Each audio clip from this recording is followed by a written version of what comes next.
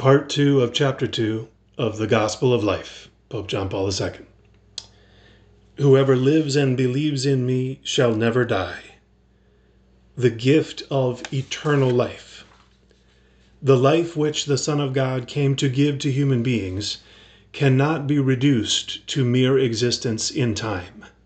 The life which was always in him, and which is the light of men, consists in being begotten of God and sharing in the fullness of his love. To all who received him, who believed in his name, he gave power to become children of God, who were born not of blood, nor of the will of the flesh, nor of the will of man, but of God. Sometimes Jesus refers to this life which he came to give simply as life, and he presents being born of God as a necessary condition if man is to attain the end for which God has created him. Unless one is born anew, he cannot see the kingdom of God. To give this life is the real object of Jesus' mission. He is the one who comes down from heaven and gives life to the world. Thus can he truly say, "He who follows me will have the light of life." At other times, Jesus speaks of eternal life. Here the adjective does more than merely evoke a perspective which is beyond time. The life which Jesus promises and gives is eternal because it is a full participation in the life of the Eternal One. Whoever believes in Jesus and enters into communion with him has eternal life because he hears from Jesus the only words which reveal and communicate to his existence the fullness of life. These are the words of eternal life, which Peter acknowledges in his confession of faith. "Lord, to whom shall we go? You have the words of eternal life, and we have believed and have come to know that you are the Holy One of God." Jesus himself, addressing the Father in the great priestly prayer, declares what eternal life consists in. "This is eternal life, that they may know you, the only true God, and Jesus Christ, whom you have sent." To know God and his Son is to accept the mystery of the loving communion of the Father, the Son, and the Holy Spirit into one's own life, which even now is open to eternal life because it shares in the life of God. Eternal life is therefore the life of God himself, and at the same time the life of the children of God. As they ponder this unexpected and inexpressible truth which comes to us from God in Christ, believers cannot fail to be filled with ever new wonder and unbounded gratitude.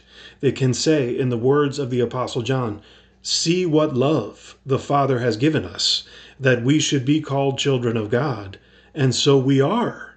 Beloved, we are God's children now. It does not yet appear what we shall be, but we know that when he appears, we shall be like him, for we shall see him as he is." Here the Christian truth about life becomes most sublime. The dignity of this life is linked not only to its beginning, to the fact that it comes from God, but also to its final end, to its destiny of fellowship with God in knowledge and love of him. In light of this truth, St. Irenaeus qualifies and completes his praise of man. The glory of God is indeed man, living man, but the life of man consists in the vision of God. Immediate consequences arise from this for human life in its earthly state, in which, for that matter, eternal life already springs forth and begins to grow. Although man instinctively loves life because it is a good, this love will find further inspiration and strength and new breadth and depth in the divine dimensions of this good. Similarly, the love which every human being has for life cannot be reduced simply to a desire to have sufficient space for self-expression and for entering into relationships with others.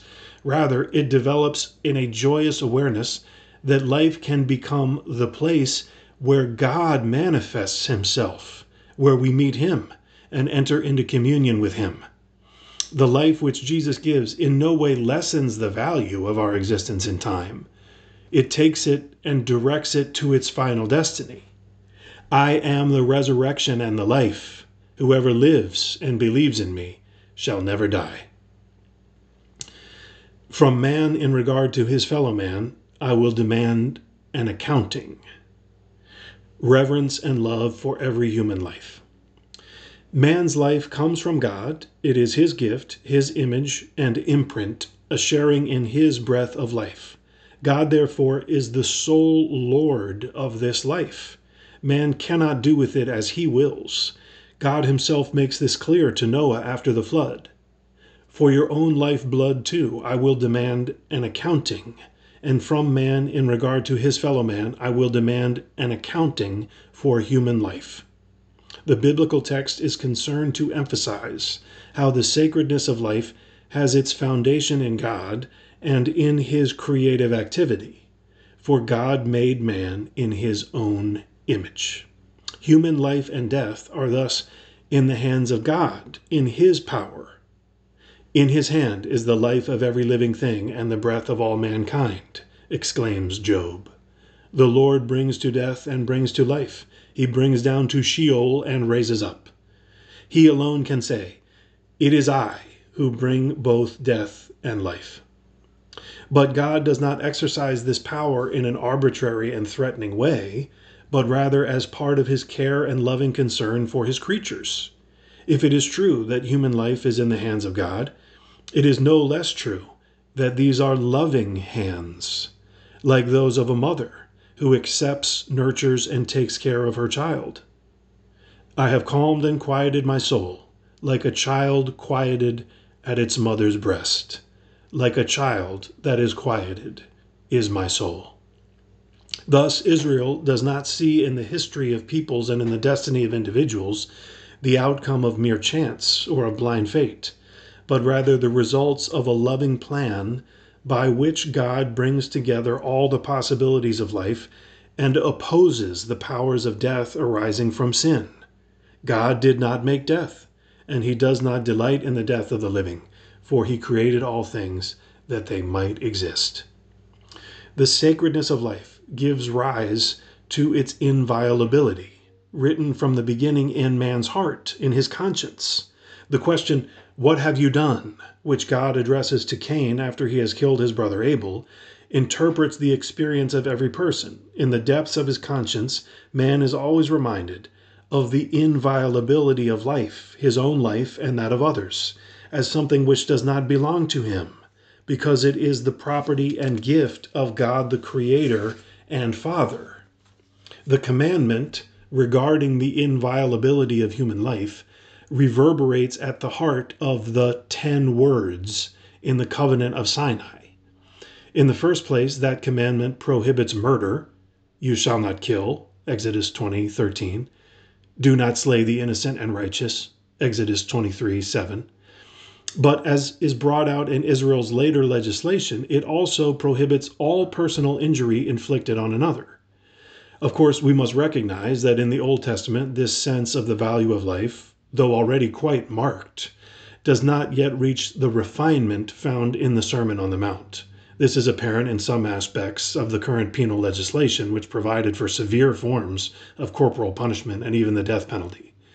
But the overall message, which the New Testament will bring to perfection, is a forceful appeal for respect for the inviolability of physical life and the integrity of the person. It culminates in the positive commandment, which obliges us to be responsible for our neighbor as for ourselves. You shall love your neighbor as yourself, Leviticus 19:18. The commandment, "You shall not kill," included and more fully expressed in the positive command of love for one's neighbor, is reaffirmed in all its force by the Lord Jesus. To the rich young man who asks him, "Teacher, what good must I do to have eternal life?" Jesus replies, "If you would enter life, keep the commandments." And he quotes as the first of these, "You shall not kill." In the Sermon on the Mount, Jesus demands from his disciples a righteousness which surpasses that of the scribes and Pharisees, also with regard to respect for life. "You have heard that it was said to the men of old, 'You shall not kill,' and whoever kills shall be liable to judgment. But I say to you that everyone who is angry with his brother shall be liable to judgment."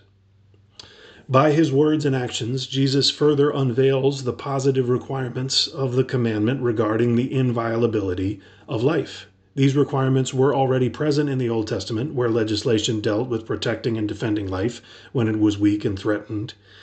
In the case of foreigners, widows, orphans, the sick, and the poor in general, including children in the womb. With Jesus, these positive requirements assume new force and urgency and are revealed in all their breadth and depth. They range from caring for the life of one's brother, whether a blood brother, someone belonging to the same people, or a foreigner living in the land of Israel, to showing concern for the stranger, even to the point of loving one's enemy. A stranger is no longer a stranger for the person who must become a neighbor to someone in need, to the point of accepting responsibility for his life, as the parable of the Good Samaritan shows so clearly. Even an enemy ceases to be an enemy for the person who is obliged to love him, to do good to him, and to respond to his immediate needs promptly and with no expectation of repayment. The height of this love is to pray for one's enemy. By so doing, we achieve harmony with the providential love of God. But I say to you, love your enemies and pray for those who persecute you, so that you may be children of your Father who is in heaven. For he makes his sun rise on the evil and on the good, and sends rain on the just and on the unjust. Thus, the deepest element of God's commandment to protect human life is the requirement to show reverence and love for every person and the life of every person. This is the teaching which the Apostle Paul, echoing the words of Jesus, addresses to the Christians in Rome. The commandments, you shall not commit adultery, you shall not kill, you shall not steal, you shall not covet, and any other commandment are summed up in this sentence: you shall love your neighbor as yourself. Love does no wrong to a neighbor. Therefore, love is the fulfilling of the law. Be fruitful and multiply, and fill the earth and subdue it. Man's responsibility for life. To defend and promote life, to show reverence and love for it, is a task which God entrusts to every man, calling him as his living image to share in his own lordship over the world. God blessed them, and God said to them, be fruitful and multiply, and fill the earth and subdue it, and have dominion over the fish of the sea, and over the birds of the air, and over every living thing that moves upon the earth. The biblical text clearly shows the breadth and depth of the lordship which God bestows on man. It is a matter, first of all, of dominion over the earth and over every living creature, as the book of Wisdom makes clear. O God of my fathers and Lord of mercy, by your wisdom you have formed man to have dominion over the creatures you have made, and rule the world in holiness and righteousness. The psalmist, too, extols the dominion given to man as a sign of glory and honor from his Creator. You have given him dominion over the works of your hands. You have put all things under his feet, all sheep and oxen, and also the beasts of the field, the birds of the air, and the fish of the sea, whatever passes along the paths of the sea. As one called to till and look after the garden of the world, man has a specific responsibility toward the environment in which he lives, toward the creation which God has put at the service of his personal dignity, of his life, not only for the present, but also for future generations. It is the ecological question, ranging from the preservation of the natural habitats of the different species of animals and of other forms of life to human ecology, properly speaking, which finds in the Bible a clear and strong ethical direction, leading to a solution which respects the great good of life of every life. In fact, the dominion granted to man by the Creator is not an absolute power, nor can one speak of a freedom to use and misuse, or to dispose of things as one pleases. The limitation imposed from the beginning by the Creator himself, and expressed symbolically by the prohibition not to eat of the fruit of the tree, shows clearly enough that when it comes to the natural world, we are subject not only to biological laws, but also to moral ones, which cannot be violated with impunity. A certain sharing by man in God's lordship is also evident in the specific responsibility which he is given for human life as such. It is a responsibility which reaches its highest point in the giving of life through procreation by man and woman in marriage. As the Second Vatican Council teaches, God himself, who said, "It is not good for man to be alone," and who made man from the beginning male and female, wished to share with man a certain special participation in his own creative work. Thus he blessed male and female, saying, "Increase and multiply." By speaking of a certain special participation of man and woman in the creative work of God, the Council wishes to point out that having a child is an event which is deeply human and full of religious meaning, insofar as it involves both the spouses who form one flesh and God who makes himself present. As I wrote in my letter to families, when a new person is born of the conjugal union of the two, he brings with him into the world a particular image and likeness of God himself. The genealogy of the person is inscribed in the very biology of generation. In affirming that the spouses as parents cooperate with God the Creator in conceiving and giving birth to a new human being, we are not speaking merely with reference to the laws of biology.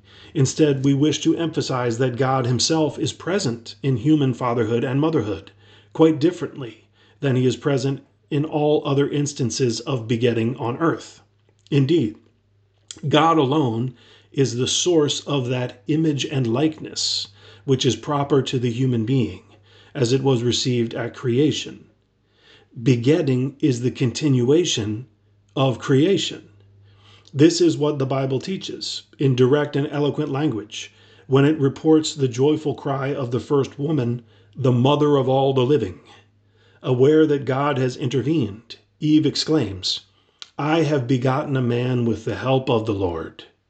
In procreation, therefore, through the communication of life from parents to child, God's own image and likeness is transmitted, thanks to the creation of the immortal soul.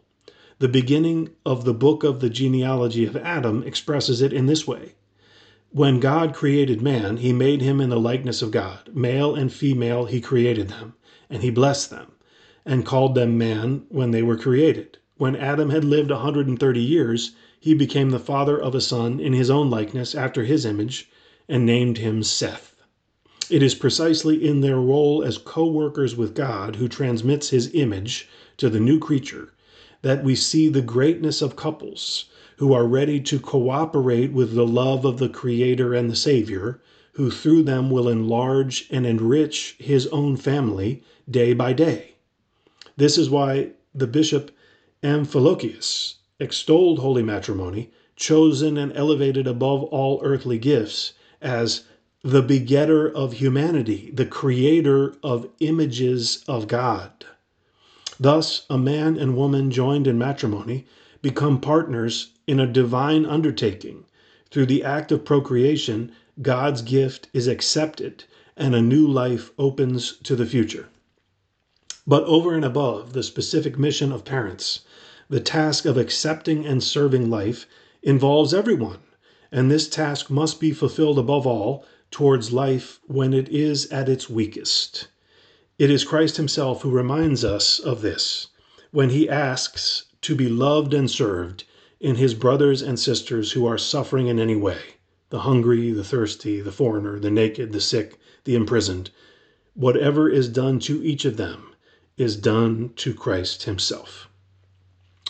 Next time, part 3 of chapter 2.